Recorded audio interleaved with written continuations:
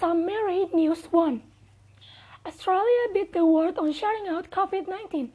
Now it's bitterly divided on how reopen. Australian Prime Minister Scott Morrison got frustrated after he drove home his point that the country needs to reopen, COVID or no COVID. The rising of COVID-19 infections have led to months-long lockdowns and strict rules on who can travel interstate. Businesses are suffering, families are spilled, and the ongoing uncertainty is taking a toll on people's mental health.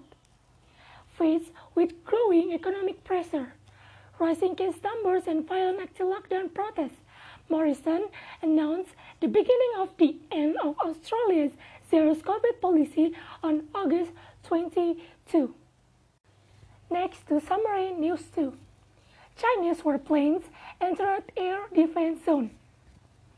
Taiwan has said a large incursion of Chinese military jets flew into its air defense zone on Sunday.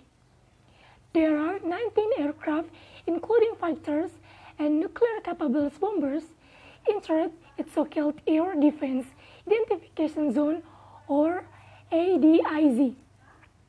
Missile systems were deployed and combat aircraft were dispatched to warn away the Chinese planes.